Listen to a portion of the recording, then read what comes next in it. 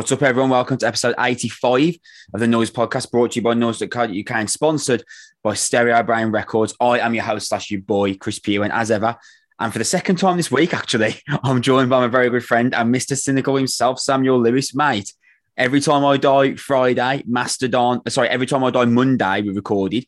Mastodon, we're recording this on a Wednesday and we're going to release on the Friday. What a week, right? 2021. It's been good, hasn't it? It's been very good.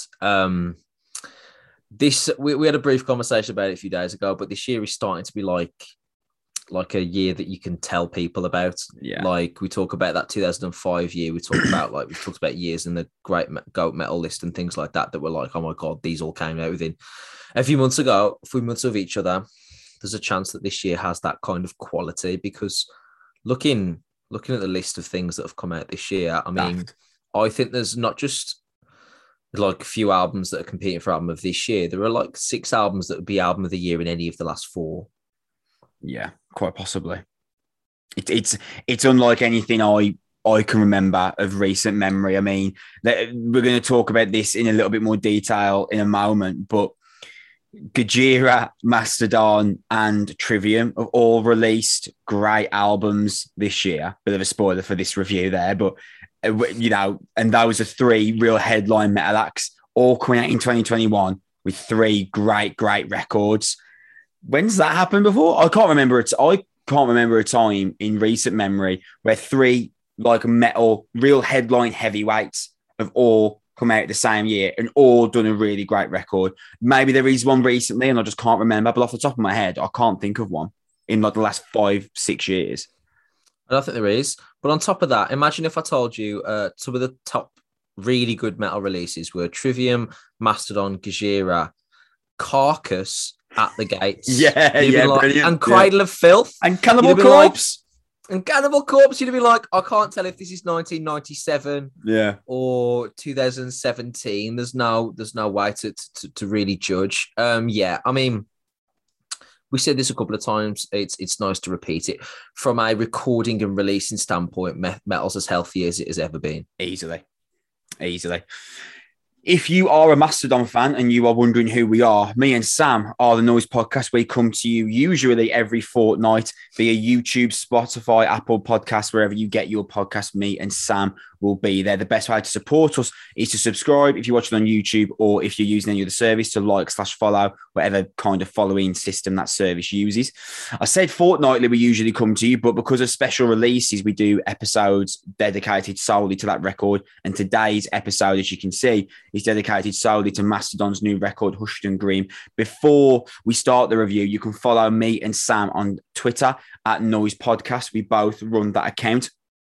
If you haven't checked out our review of Every Time I Die's Radical, we posted that on Monday, and that will actually be out on the day that we release this episode. But that is a just ridiculous album and a review that I genuinely enjoyed doing with Sam. That was a really special moment for us to get that album early and a real special conversation. However, Sam, no need to keep people waiting here. Let's go. Let's talk about Mastodon's new album. Hushed and Grim is out on October 29th via Reprise Records. It's the band's 9th album and the follow-up to 2017's Emperor of Sand. I'm going to start off with a really difficult question for you here, Sam, that I've literally just thought about in the last 5 seconds. We just said Mastodon, Trivium and Gojira, 3 metal heavyweights, have all released records in this year. They're all great records. I would like you to rank them, specifically those 3. Tough indeed.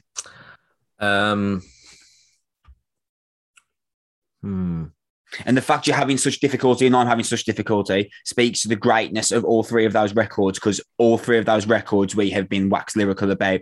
We've been foaming at the mouth, enjoying, saying how brilliant they are. So it speaks to the greatness of the album that we're going to talk about here.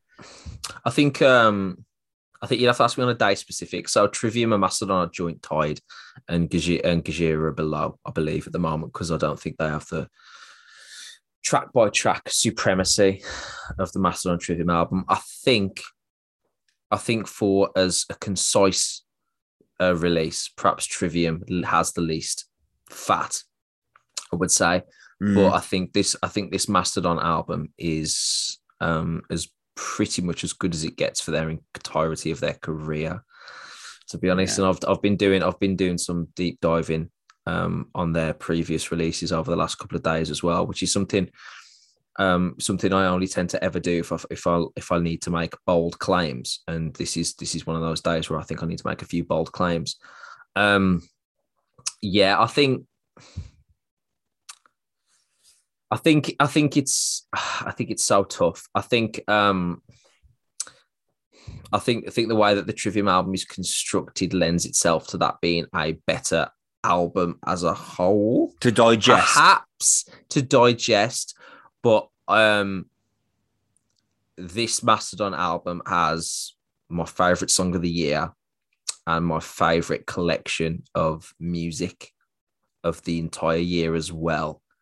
And really by far and away my favorite moment of the entire year discussing music. So while I think that Mastodon has the highest ceiling, I think perhaps Trivium is the more consistent record. I think Mastodon could have got away with this being maybe 14 songs rather than 16, or maybe 13 or something like that.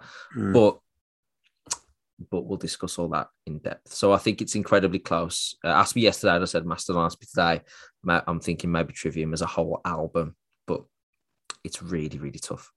It is one of those things where it's like that final shootout scene in like a Clint Eastwood movie. I forgot the actual name of the film, where there's the three of them there all standing there pointing a gun, and it just happens to be the one that happened to get the gun out the holster Office. first. It just happens to be the one that got the gun out the holster first. I can't believe I forgot the name of the movie. I'm completely blanking on it. What about The Good, the Bad, the Ugly? I think it might be The Good, the Bad, and the Ugly. Actually, no, it's not. It's not that. It's like one that came out in like the late '60s, and it's like a real classic. And there's like a moment in the film where like it's a three-way Mexican standoff. Imagine being a desperate Mastodon fan and we're discussing the Clint Eastwood films in the first 5 minutes. Who the fuck are these? There's like a three-way Mexican standoff, and like the camera's shooting to each other's eyes, and you're waiting for who's going to pull the pistol out first. And if it was Gojira, Trivium, and Mastodon doing that three-way Mexican standoff, for me, it is literally we're splitting hairs in the difference of who pulls the pistol first. For me, I think Mastodon would probably be the best of the three, to which I'd then put Fortitude by Gojira second, In the Court of the Dragon by Trivium third. But it really is. I mean, we are splitting hairs to separate the three because they're three absolutely fantastic records. I'd like to follow your credence there, Sam. Let's stop talking about Clint Eastwood and start talking more about Mastodon. I think Mastodon, Sam, are like a real one-off.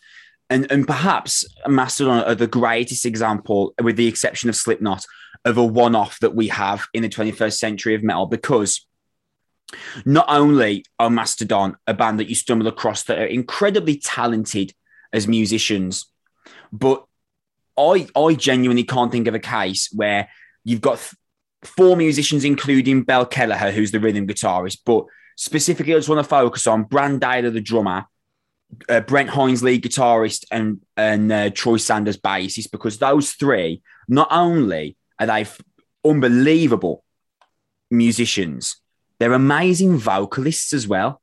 And that gives Mastodon this ability to really have an open-ended book on however they want to build any given song.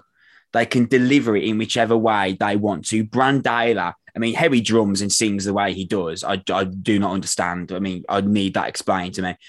But Brann Dailor's got the more high-pitched, melodic, clean voice. Troy Sanders got that real rasp, and Brent Hinds has got that like real southern edge to it. It's three different vocal styles that allow Mastodon to really do whatever they want. Then you add in the fact they're the three unbelievable musicians, and you've got Bill Kelleher as well, who's an unbelievable musician and occasionally chimes in with backing vocals.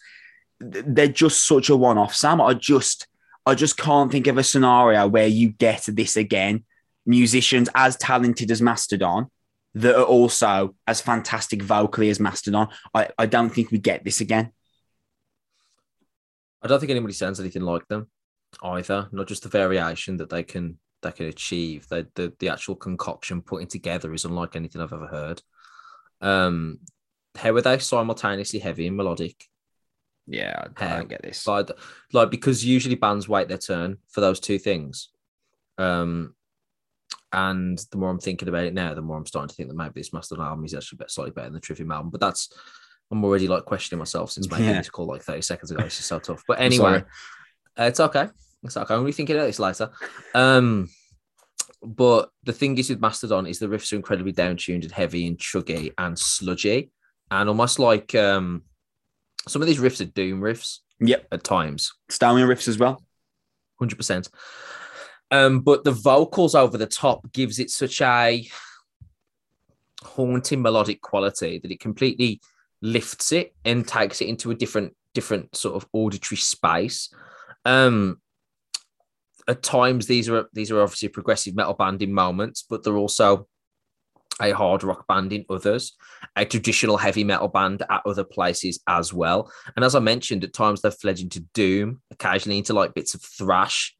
And then also you got Brandaillo at the back, who appears to be trying to play like jazz on drums at various points of some of his grace notes and hi-hat work, who by the way is an incredible drummer who does not ever need to seem to rely upon like double kick pedals and blast beats to match riffs, which I think is incredibly valuable. I think if you were sitting any drummer down who was getting into metal drumming, alongside listening to the sort of classics, your Jordisons, Adlers, Lombardo, that type of stuff, you would also say, man, listen to this guy because he is playing for a really heavy band, but he's not doing anything that typically metal drummers do. And I think that's really worth crediting as a side note.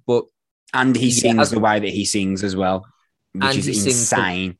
And he sings the way that he sings as well, which is obviously, of course, insane. That all three of them have terrific voices. And it's the way that they blend with each other, the way that they occasionally do group vocals to give weight, but they occasionally sort of vary off each other. This is where Mastodon separate themselves from every traditional metal band in the way that they are so incredibly unique and really musical. And that sounds really strange. Every band is musical to a degree, but not like this. There's a soul to Mastodon, and there's a complete just oneness in terms of what they're trying to do, a complete otherness away from every classic metal trope. They don't seem to use any classic metal tropes like at all. It's refreshing, as much as it is sort of enjoyable and complex for the listener. But as well as that, which makes it sound like it's a really difficult album to get into and a progressive album and a complicated one to listen to, even ignoring the song length, I actually think this is the most accessible Mastodon album for a little bit. In moments, yeah. Like I know the song length is tough, and there are moments of this that are incredibly complex. But some of these choruses are pop choruses masquerading behind rock riffs and metal riffs. Some of these moments are absolutely superb. And I also think as well that considering it's largely progressive and complicated, the barrier is starting to come down between the band and a certain type of audience, where if you wanted to listen to Mastodon, you really had to kind of put aside a day and be like, all right, I'm going to listen. You can't like, I read some articles on them earlier today, and there was like, reviews of albums like Crack the Sky. What song would you pick out of Crack the Sky to show someone to explain that album? You couldn't, could you? No. I mean, maybe what is it? Lead the Barons, like 13 minutes is one of the highlights. You'd have to be like, no, you need to put an hour aside to listen and consume. Or I actually think that on this, and they received a little bit of criticism, didn't they? Sort of Once More Around the Sun and all that sort of stuff. That they sort of went in a bit too of a sort of poppier sort of direction, or at least a shorter direction or whatever. And I think they've actually combined some of the best elements of their career here, because I think it's as progressive as Crack the Sky is in places, not as long or sort of luxurious or like a weaving tapestry the way that Crack the Sky was. But it also features some of the pop rock punch that we've heard at various points in their career, like songs like Curl the Burl and things like that from earlier in their career that are like legitimate singles. We're actually hearing that here with like songs like, like Pushing the Tides and Tear Drinker and things like that. And that is also being mixed with some of the more progressive, lengthier songs. So in that sense, regardless of what opinion you walk away, whatever type of Mastodon fan you are, of which I assume there are several different versions of that group, I think this is their most complete album and their most simultaneously accessible and also at times musically complex. It's really the more I think about it, explaining it out loud, all my different sort of scattered thoughts about it, it really is an astonishing sort of feat that I've managed to put this together. The first time I listened to this was an incredible experience. It really was.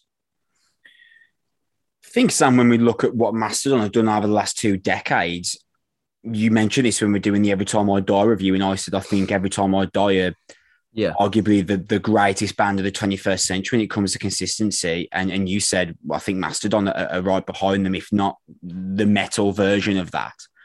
Mm-hmm. And I'm not really familiar, like in terms of a grand knowledge of Mastodon, I wouldn't claim to be someone who knows Mastodon a great amount because I'm not really familiar with The Hunter. I'm not really familiar with Once More Round the Sun, even though I do love The Mother Lode. That song is incredible. Once More Round the Sun, incredible great song. I'm not really familiar. Yes, I'm not really familiar with The Hunter or Once More Round the Sun or Blood Mountain, but Leviathan, Crack the Sky, and Emperor of Sand are all these superb metal records that push the boundaries of what this genre can be, all while kind of infusing these elements of sludge, stoner, and progressive metal. So I feel like perhaps it would be unfair for me to say that Mastodon have been the best 21st century metal band, but maybe you can weigh in on that. Would you say that in terms of consistency they are? Because I know that I think they might have had the most Grammy nominations of any metal band outside of Slipknot in the 21st century, I believe. I know they've definitely won 1 Grammy for Curse of Sultan, Best Metal Performance. But yeah, would you say that Mastodon are pound for pound the best metal band of the 21st century when it comes to consistency? I think so. I think so. I don't think they've released a bad album. And I think they've released at least 4 excellent ones. The Leviathan, Crack the Sky, and Emperor of Sand are incredible, as is this. So yeah, I would chuck in Blood Mountain. I think he's really, really good. So even if and I was looking at like Reddit posts today of like what the fan consensus of like, you know how like I always use the Metallica example, but Master of Puppets and Justice for All and Ride the Lightning, fans will be arguing about those 3 albums, which one's the best forever. Yeah. And I wondered if there was like a debate that existed within Mastodon fans that's similar, because there has to be, right? Like there always is, and there is, and like it's the Leviathan, Blood Mountain, Crack the Sky trio, which is like people arguing what the early Mastodon, that intense, furious, shorter Mastodon was that them at their peak, and then obviously the more progressive fans. I'm gonna make a bold claim here, Chris, that Mastodon are this generation's Rush. Okay, carry on. Because they at album 9, they've established themselves as arguably the best progressive metal band on the planet for consistency and things like that. They've also armed themselves with a really devoted and rabid and very specific fan base. They also, to wit, have no landmark universal singles at all. You might say, oh, Blood and Thunder, fine. It was on Need for Speed once in 2005, but no one's filling nightclubs for Blood and Thunder. It's just not happening. It doesn't have that impact, right? And yet, every single year they come out and bring an album out, it gets 5 stars in every publisher. Yeah. The fan base loves it. It's consistent every 2 or 3 years, and they're becoming legendary in the moment because of the musicianship, which was the Rush thing. So, like, even in the 70s and 80s, Rush were a young band, but people were like tapping their shoulder, being like, "Have you seen Neil Peart?" And people talk about Geddy Lee and the musicianship, and they were redefining all this stuff, and they were like, you know what, we're gonna release this entire concept album, and it's gonna be like 1 song across the first side of vinyl, and it's just we'd never, and they're sort of like reinventing themselves all the time, and then after a few albums of that, they went to a different type of genre, and I think Mastodon have done the reverse. They came out as almost like a punky metal thrash band at times that became steadily more progressive. And every time they've done that, they've picked up a different fan base. Where again, Rush, I think, are universally respected, if not universally, but not universally loved. Right? People like Not a big fan of Geddy Lee. Not for me. Not a fan of the voice, but can't argue with X, Y, and Z. I feel like Mastodon are that kind of band. Now, I actually think that they're becoming more sort of not radio friendly, but sort of universally accessible in a way that Rush never wanted to be. But I think that Mastodon have the similar tropes of being a massive progressive metal band, which is what progressive rock was 30 years ago. Then with this rabid fan base that is steadily increasing, and really just albums of excellence where fans will spend hours arguing over which one's the best, because that you talk about eras of bands. Mastodon are like that. Mastodon have eras of themselves, where people are like, I prefer 2004, 2007 Mastodon. People are like, no, I prefer this middle progressive bit. People will be like, no, I prefer Emperor of Sand onwards. And they're like, there's like three beginning to defined eras. And I think that only happens with bands that have like that rabid, ridiculously intense fan base that just occupy the internet. And Rush were absolutely like that in a pre-internet stage. People used to take drumsticks to Rush gigs, to air drum and stuff. And like they were just like obsessed with the musicianship and things like that. And I think Mastodon have that kind of relationship with their fans and that kind of respect around the industry, but also they're not like, without going too much of a tangent, they're not like Slipknot. They don't have that one duality, like massive collection of songs. Like, you know what I mean? Is there a number one Mastodon song? I don't think there is, but there's like collections of like great albums that you need to dive into, and you need to like when you said, I need to start getting to Mastodon, you sat down and listened to 3 albums. You didn't listen to like 5 singles. You knew going in, that was how you, and if I tried to get you into Rush, which I've done like twice, I was like, sit down and listen to Moving Pictures. Right, you don't listen to the singles, all this spare bits from here and there. You need to listen to the albums in different eras and decide which version you like. I think Springsteen's a little bit like that. You don't listen to albums, you like eras and stuff. So yeah, Mastodon, Rush, that's what I'm going with. That's my theory. What I'd like to say about this album, Sam, as we get into it, is that like every Mastodon album that I'm really familiar with, so Leviathan, Crack the Sky, and Emperor of Sand, it sets itself apart from other Mastodon albums, right? Mm-hmm. I personally have never heard a Mastodon record doused in such desolate sadness as Hushed and Grim is. Obviously, that makes sense, and when you add in the context that this record is a nod to the tragic death of their friend and manager, Nick John, who tragically died of pancreatic cancer in 2018. But this is 90 minutes of this brooding, emotional, intelligent genius wrapped in alternative music. It's metal in broad strokes, but as we discussed, calling it specifically metal is quite reductive, I feel. In my experience of Mastodon, this is the least metal I've heard them in my experience of Mastodon, but no less brilliant, I should make that claim. There are huge mammoth choruses here that only Mastodon could have written with such power and emphasis because of the 3 vocalists at their disposal. And similarly, there are moments of real like obtuse ardor that only Mastodon could have written as well because of the brilliance of the musicians. This is a unique, demanding, progressive offering in every sense of the word. And I think it's the Mastodon record that I, in my experience of Mastodon, would now relate closest to the idea of being a musical experience. I think that's fair. I also think that alongside it being demanding, there are also moments of it that are incredibly accessible and incredibly compelling and engaging. I think there are some moments on here that actually I've often found myself enjoying Mastodon albums almost despite my own instincts of what I enjoy about songwriting, and listen to a Mastodon album and thinking, it's not for me, but it's brilliant. Yeah. Or it's not my fight. It's not what I wish they did with this song, but it's superb sort of thing. I enjoy the musicianship. I enjoy the complexity. I enjoy the ambition. Almost the same way that you sort of look at a great work of art and you just appreciate sort of the color pageantry or whatever it might be. I'm obviously not an art critic, but let's just look at Pain with an Anchor. It's just the opener for a start.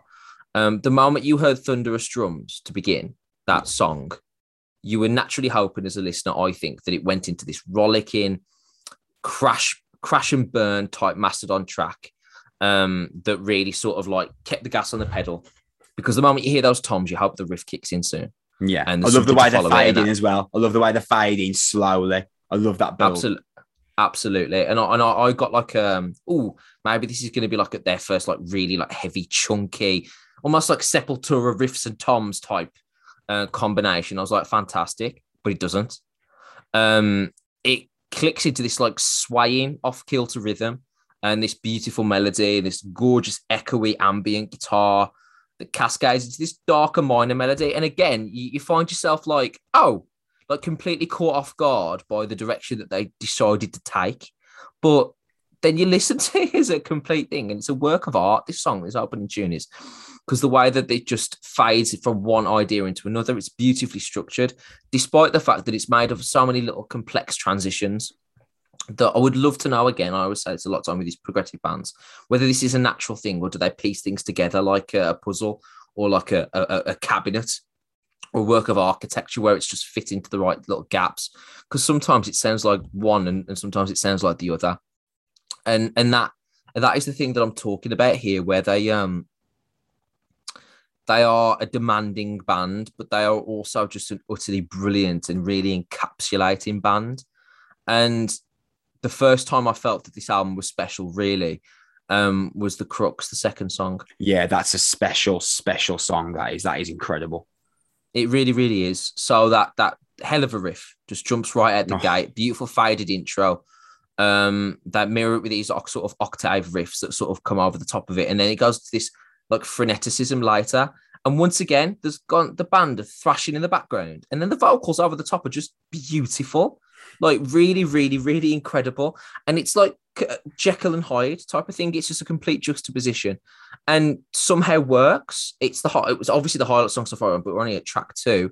I think the verse riff is just superb. I think this is just a wonderful, wonderful song. The juxtaposition of the heavy chords and the higher bent strings is incredible. The bridge is classic Mastodon. It's got these unique riffs that combine with the tribal drumming, shifting from a dime at the 2:49 into like this serenading solo that feels like a Megadeth song, and also like a little bit of Pink Floyd, incredibly. And this is a song that felt like a classic Mastodon track like a minute and a half ago.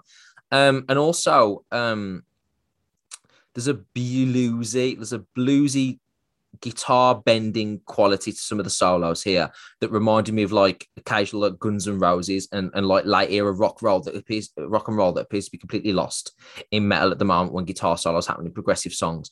And there's a classic rock key that is just wonderful. And then right back onto the riff to sort of finish. That's the first song that's like, for me, like a beautiful masterpiece of that they've created. And I think they released like 4 or 5 that feel like that along this album. I love The Crux as well. That kind of gritty, distorted explosion into Brent Hinds' lead riff. We're going to speak about Brent Hinds in a minute. Something we talk about more than I could chew, because for the love of God. Okay. I wanted to quickly talk about Sickle and Peace, because they've released that song as a single today. But Sickle and Peace is the first like moment on the album where a whole new complexity is brought in, because Pain with an Anchor and The Crux both build this kind of progressive metal kind of fight arena where all these ideas are thrown in. And Sickle and Peace, for me, is where it becomes more jazzed, a more leering track. And then at the 2-minute mark, it transforms into this hard rock edged kind of barnstormer. There's a clean riff that comes into the chorus rhythm from the rhythms being delivered by Bill Kelleher, and the solo that comes after it is magical. Absolutely ridiculous. It is. I mean, it's one of those things that, you know, you sit and you listen, and it really doesn't matter what else you're doing. You can focus on nothing else, because Sickle and Peace, for me, is prog metal at its absolute best. Because I told you, like, Mastodon are the band that have got me into progressive metal. I wouldn't be interested in the idea of Tool if it wasn't for Mastodon. And it's actually mostly down to you, because we were kind of talking about it before, and you were like, dude, just listen to listen to Crack the Sky, because it's really heavy, and it'll really deliver the punch and fire that you love in metal. But it's also like incredibly intelligent. And when I listened to Crack the Sky, man, I was like, yeah, this is incredibly intelligent. And it really, really brought me into what prog metal can be. And I think I even said to you on the podcast before, I was like, I don't think that I dislike prog metal. I just dislike prog metal when it's not Mastodon doing it, because I think Mastodon, because I think Mastodon are amazing. That's it. Yeah. But dude, okay, man, we go to it more than I could chew. This song, oh my God. The strings that open this are manipulated to build this kind of dreary summoning metal riff that's got this kind of razor sharp bite. Huge riff. Massive.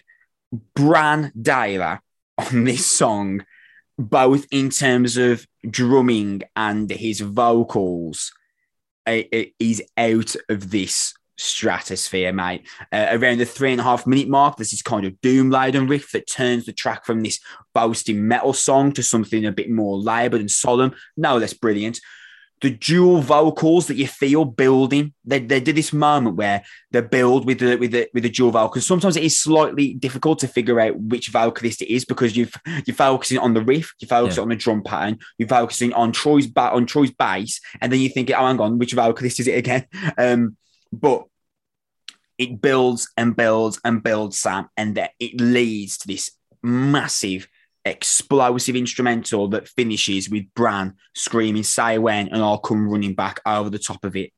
And that live will just be bellowed back at the band for the rest of their career. And the solo that comes after the chorus, I mean, Sam, like, when we talk about a band like Mastodon, I really do kind of give you the floor in terms of you're the musician out of the two of us, your knowledge of how music gets pieced together. So I've kind of given rough ideas there from someone who doesn't know what it's like to play an instrument about what's great about this song. I'm fascinated to hear you be able to pick this apart from a true musician's standpoint. So I think this is one of the most incredible metal songs I've ever heard. Yeah, this is the song of 2021. Yeah, I knew this would be a choice. I knew this would be a choice. Yeah, this is the last 2.5 minutes. My favorite piece of music that I've heard this year. Yeah, it's just, oh my God. So what's going on? As far as I can piece together from a musical standpoint, is there's that sliding riff that's not quite on the beat, that that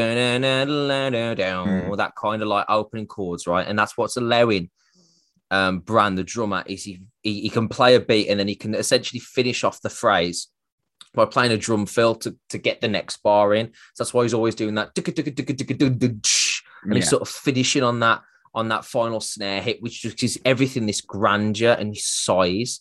So you've got the deeper riffs, the lower version of the rhythm guitar is playing. But the beautiful part is that melody, which is it's like an octave, which is what you play in the higher version of the chord further down, but you're obviously just sort of echoing them together. So it just adds this level of just size and grandeur to the music. Obviously, there's a beautiful vocal melody going on over the top of it, which is halfway mimicking the chords, but also sort of going beyond it and filling the space as the chords play out. And then the solo kicks in and it just adds an entirely different level. For me, this is like Comfortably Numb-esque beauty. For me, this is just extraordinary. I want to sit next to a few of our prog metal enjoying friends as they experience this the first time. I think this is just going to be an incredible moment for them and a sort of a landmark song. Because I think it is just absurd. But I want to shout out as well, this is not a traditional heavy metal solo. This is not the solo that he could have written if he wanted to give 5 minutes thought going into it, where he just Brent Hinds. Tap in. Yeah. Where he just wants to like tap, shred a little bit, do a pinch harmonic, and just do a big run at the end as it fades out and whatever. No. This is legitimately a guitar solo played entirely from instinct and feel. And you can just tell because it's not a collection of structured, like you can hear a guitar solo, right? And you can like say it's like 4 bars and you can hear that the guy has planned every single note, right? And he's practiced it and it's like, I'm going to do this, and I'm going to do this, and I'm going to do this, and I'm going to do this. I'll play these bends on this pentatonic scale, then I'll go here, then I'll do the sweep picking here, then I'll finish on the tapping and I'll harmonize that note. Right, and that'll be the octave higher than the final chord of the thing, and that's how it works, But and it's just like this, like methodical pieced together like tapestry, which is fantastic. But I have always contended, in my personal opinion, that the best songs are the solos that do not feel that way, that are almost improvisational, that you feel like the studio engineer seems to have captured a magical moment in time that would never have been repeated at any other moment, that we're just so lucky to have got that guitarist playing over that song at that particular moment. I feel like that when I heard like Night Train by Guns N' Roses and that solo at the end, where I feel like if you asked Slash to do that 100 more times, it wouldn't sound quite like that one. I feel that way about certain solos on the Blackening by Machine Head, where I feel like if you caught them at a different time, maybe Clenching the Fist of Descent or Halo would not have sounded that good in that moment. And I feel that way about this. This is the connection between the guitar, the melody, and the music as a whole seems to piece together to create this incredibly transcendent moment that is just out of this world. The coming out of the bridge into this, it's just absolutely phenomenal. And it's so good, it makes an otherwise 8 out of 10 Mastodon song completely forgettable until that point. I feel it feels like a before and after, where the curtain just is utterly lifted and it's a different show. It's a different song. And to the point where I was thinking about that moment the second time I started pressing play on the album. I was like, oh, great. Halfway Can't wait to get to that bit. And like I was like trying to not skip ahead, because it is just so wonderful. The only issue is the fact that it comes so early. And I think that's such the best moment on the album that nothing else really sort of compares with it. But luckily the album itself, the rest of the album is also just utterly wonderful. Yeah, I agree with you. This is incredible. This is incredible. This is a must listen. And if you're a Mastodon fan, I don't know how you don't walk away from that thinking, I've just heard one of the 3 best Mastodon songs in my lifetime. I just don't know how you walk away from that. It's the best metal song of the year for me. Yes. I'd say this is the best Mastodon song I've ever heard.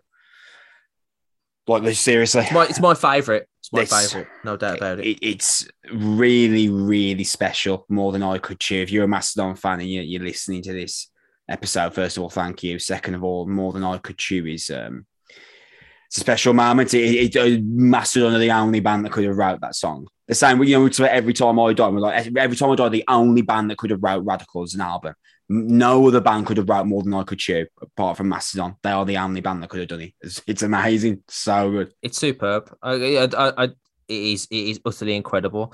And then the Beast, and it's like, oh, this band can also be Periphery. Great, yeah, we love the Beast. Brent Hines vocal. I think like the Beast is like the first time. Country song in the verse. Yeah, what the hell's happening? The Beast is like the first time where I think Brent Hines vocals really turn up and have a real kind of emphasis and punch to them. And how fascinating is that kind of pop sensibility to the chorus?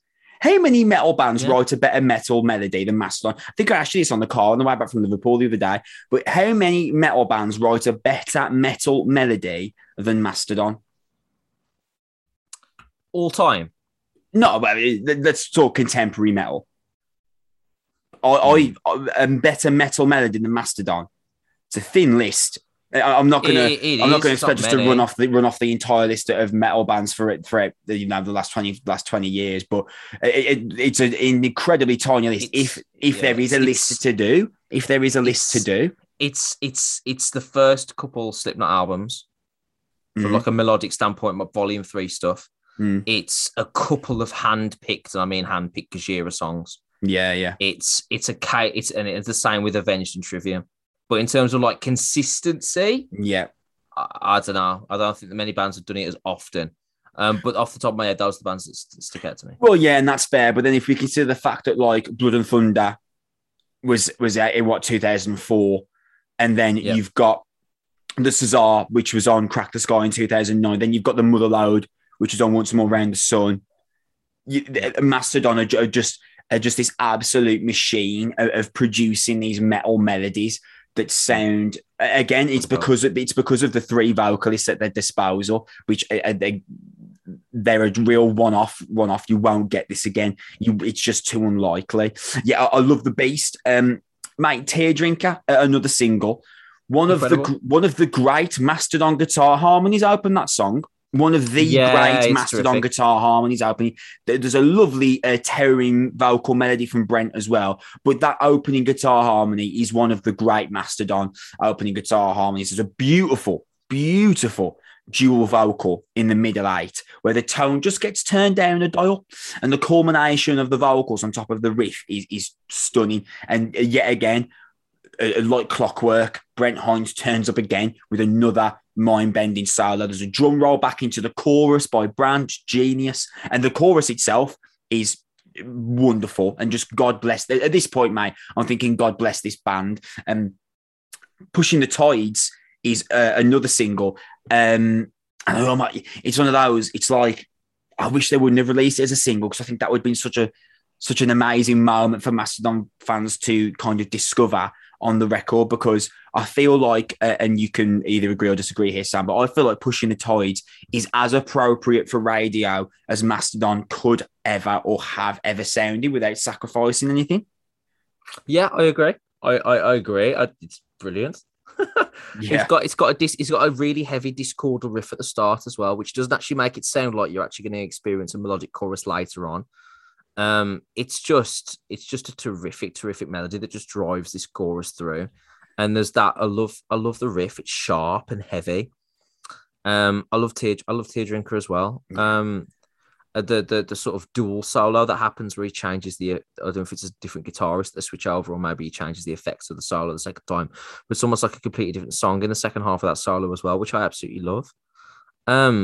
That's the thing here is this album is very, very cleverly put together, where alongside the progressive challenging tracks, there are like sort of punchy appetizers in between to sort of break it up really, really nicely. And this is what I'm talking about. Like, if you're not a big fan of progressive Mastodon and you like early Mastodon, then Pushing the Tides is for you, and Teardrinker is for you. Yeah. But if you're a fan of progressive Mastodon, you like challenge, and you want kind of like, I want to hear what sort of ambitious riffs that can put together and sounds that they can create.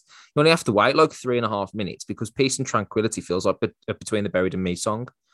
Because there's like a jaunty riff with like an interesting melody. And I'm fairly ambivalent about the song as a whole, to be frank. Like, the solo is terrific at the end, but that's just a sign where they are able to shift away from the pop melodies if they want to, and then just really push the progressive stuff. And I feel the same way about the Dagger. It was like this battle cry style verse, which is a bit of a slow burner, but it's like an atmospheric collection of songs that build up to this sort of quite gripping conclusion, I feel. It's very tribal-esque, isn't it, Dagger? Yeah, it's something definitely. you'd expect to come from Gojira, coincidentally, because in the conversation we're having at the start of the show, Dagger was very unusual and, like I say, very tribal-esque. And I feel like Peace and Tranquility as well was this really obtuse, almost like technical psych song, especially in its opening like minute and a half. Again, it's the kind of thing that only Mastodon could have made work, and you've got no idea how they've actually thought of or made this work. I just wanted to address something quickly, Sam. This is a double album, and can we say that this is one of the rare occasions where a double album has justified the fact that it's a double album?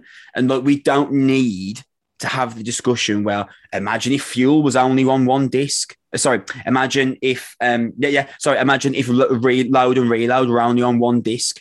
I don't think we need to have this conversation about Hushed and Grim. I feel like it justifies the fact it's a double album. And when do you ever say that? You know what I mean? Yeah, I think it's important to note that really some of the great double albums have often been from non-metal genres. So just reading off famous double albums: The Wall, Pink Floyd, The Beatles' White Album, London Calling, The Clash, Blonde on Blonde, Physical Graffiti, Songs in the Key of Life, all great albums. But I want to talk about the Biffy Clyro one in case you get upset. I think you just did. Quadrophenia, like The River, which I love, but he's 5 songs too much. Usual Illusions, essentially a double album. It doesn't need a second. Load and Reload should be one album. We spoke about that. If you're a big Smashing Pumpkins fan, Melancholy, it's a double album. Yeah. And Exile on Main Street is the best Rolling Stones album by none, and that's a double album. So there are examples of great double albums, period. But in metal, it's a thin list. It is a very thin list. I would hesitate to suggest that maybe you had a point, because I remember seeing you tweet about it, and I think surely is this Chris just sort of just denying that prog metal's good, and I have to do some research and go to imright.com. But now you've made a in terms of metal. In terms of metal, that there's not been a great deal of really terrific long albums, because man, it's hard to sustain that.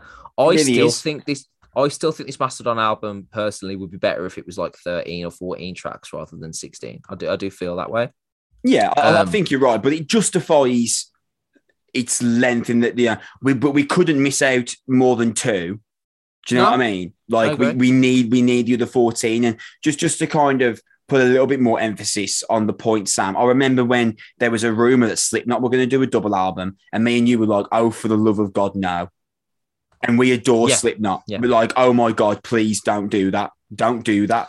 You can't do that." Do you know what I mean? And me and you adore Slipknot. They're like one of my favorite bands. Agreed. I'm campaigning for the next album to be an EP. Like, I don't want 10 Slipknot songs. Yeah. I want 4. I'll take 4. I want 14. What are you talking about? I think my maths is off, by the way. I think the master album is 14 tracks, by the way, not 16. But so you thought 16 because of Every Time I Die, I bet. Yeah, I think I'm getting mixed up. But all right, say 12. It's 15, then, I think. I think it's 15. Oh, I'm just terrible at this. I need to number them on my emails. I've just got the titles, and I'm trying to be like, is that the title? Is that something I've written about it? Because like things like Skeleton of Splendor, I mean, like, that could just be a metaphor I've used. Do you know what I mean? It could be. Oh, mate, that's got me. There is 15 tracks, by the way. Oh, right, that's got 15. Me. Okay, no. But I'd probably took 12. So anyway, there could be a metaphor. Well, it obviously is. I mean, yeah. Oh man, that's brilliant. Sorry, carry on. That's got me ass. But yeah, so that aside, it is a terrific album that I do feel has a little fat on it. Excuse me, but not a great deal. And I'd worry that if I said to Mastodon, take 3 songs out, and they're like, okay, and they take out the 3 that I didn't want them to take, I'd be really sad about it. So I'll take the 15 songs and just bank that 11 or 12 of them are terrific. Because can we talk a little bit about Had It All? Did you expect to hear this at all? From this band? I fully would insist that we talk about Had It All, because it's moving, Sam. It's beautiful. It's really moving. It's something relatively similar to Toe to Toes, but there's no really other adjective I can give you, Sam. It's incredibly moving. This song is. I completely agree. This is a beautiful, beautiful chorus. Really, really, really gorgeous. And some of the clean acoustic picking that's on this is just absolutely wonderful. Fades into this minor movement with like a dark solo as well, because you think with ballads they need to do this like heartwarming little ending where the ballad shifts into a major key and then there's a solo and then everyone's like sort of happy at the end. But it doesn't need to do that. It goes actually darker and sadder. And this is one of the moments actually where it becomes most poignant. This is clearly an album of grief. Where Had It All comes across. And I think it is just utterly, utterly gorgeous. And in classic Mastodon style, that song ends and then Brian Dalla just absolutely murks the drum kit for the 35 seconds and Savage Lands kicks in. Yeah. And it's just a brilliantly up-tempo, almost classic Mastodon song featuring that, like, I don't know how else to describe it, but like a desert sand style effect on like the guitar solo where it sounds like it's very sort of Egyptian-esque or in that sort of like that key. I know exactly what you mean. And it's hard to define, but it sounds like everything's kind of underwater as well. And it's like weirdly echoey and ambient. But anyway, no one does that better than Mastodon. And I usually hate that stuff, man. Where like bands are like, you know, it'd be really good if you couldn't hear this as well. And I'm like, that wouldn't be good at all. Turn everything up, please. Like that, I tend to hate that as a decision. Like when the bands change the vocals and it kind of sounds like blurry and muffled. It's like, who is that for? And but this really works. I really, really enjoy it. And it just, again, it just shifts. The final three songs on here are three completely different Mastodon songs. They're also completely authentically brilliant Mastodon songs for different reasons.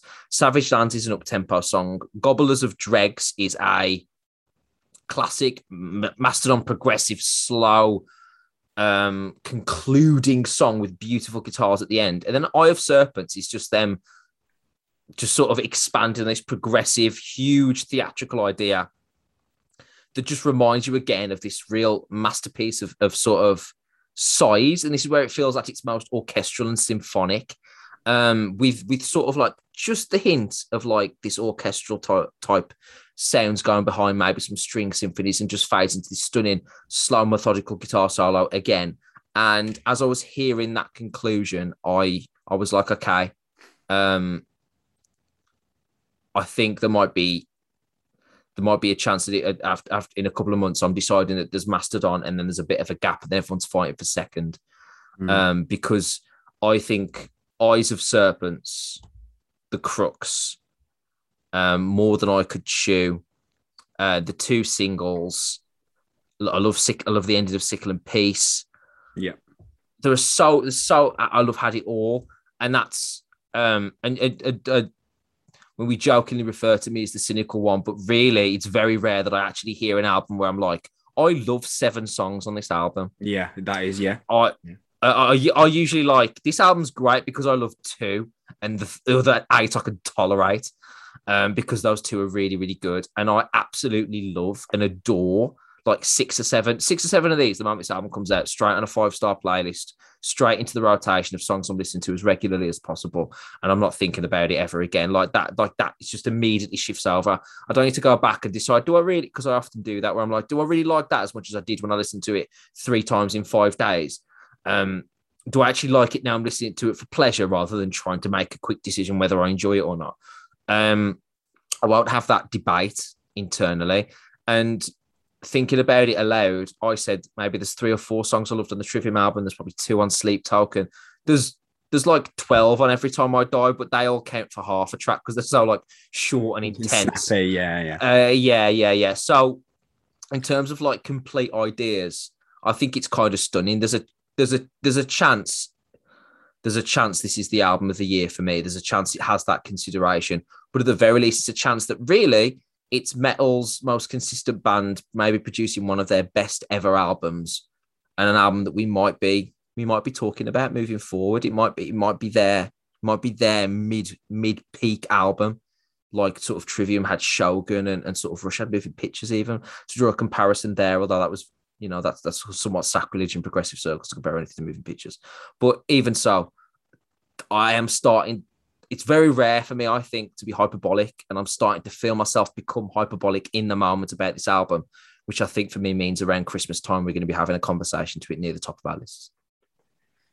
Well, how could you not be hyperbolic about it, Sam? Because the context behind the record's theme, the band that have done the record, the quality of the band, the way the music is produced, the performance aspect to the album, the delivery of some of the choruses, the moments of just complete splendor in the instrumentals. How could you not be hyperbolic? How could you not be caught up in the moment?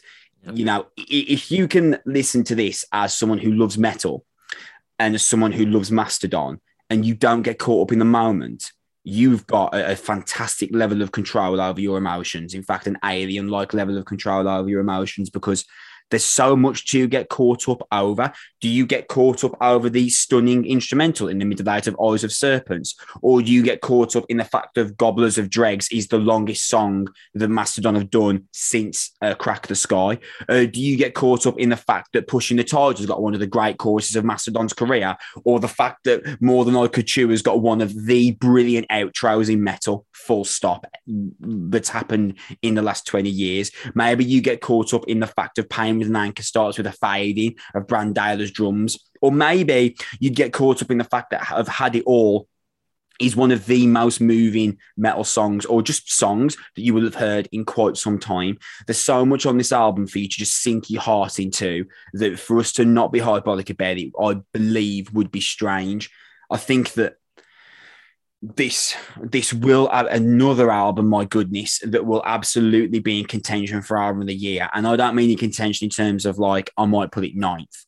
This is like contention, because it's genius, man. This album, it's the least heavy. Like I say, I'm not incredibly familiar. Like I've not heard The Hunter, I've not heard Blood Mountain, I've not heard Once More Round the Sun.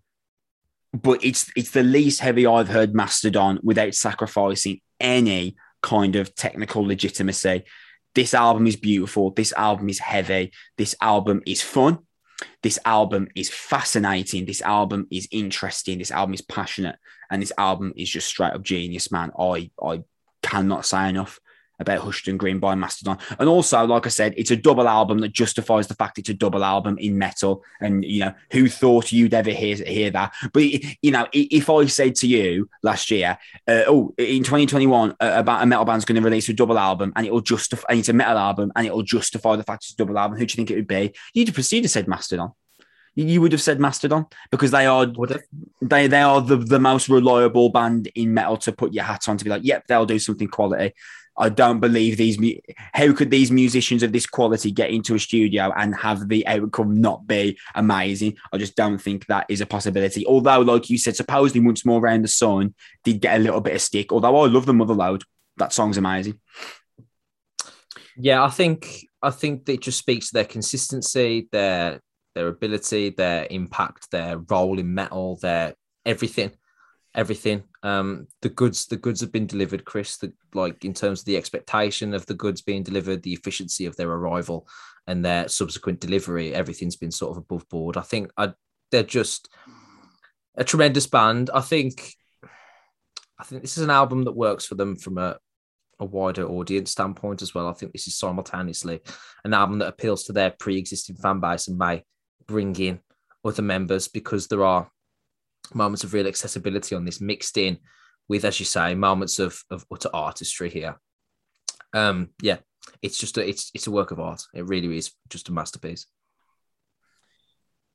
That is where we are going to leave off episode 85 of the Noise Podcast. That was me and Sam discussing Hushed and Grim by Mastodon. It is out on the 29th of October. You've only, as we release this episode, you've only got a week left to wait, and I assure you, oh my goodness, it is worth it. Now, usually we would be back on the 26th of October for our usual schedule of episodes. However, I'm going to be on holiday. So we've hit you with 2 episodes in the week here. So we are actually going to take a slightly longer break than usual, but we will be back on the 9th of November. So the 9th of November will be the next episode that me and Sam conduct. We'll be making quick mention to the Knock Loose EP, making quick mention to the Whitechapel album, Kin, and the new Bullet for My Valentine album as well as possibly I'll look and see if there's something brand new coming out that we should talk about. If you're listening, thank you so much. Subscribe. That's the best way to help me and Sam. Again, watching the sub count go up for me and Sam, considering we do this out of our bedroom, is the coolest thing in the world. Like or follow, depending on whichever service you are using. Follow us on Twitter at Noise Podcast. Thank you for listening. This has been the coolest, one of the coolest reviews me and Sam have done. I'm really proud of what we've done here, Sam. So thank you for listening. We are going to be back on the 9th of November. Take care. Listen to the Hushed and Grim when it comes out. It's incredible. We love you. Bye.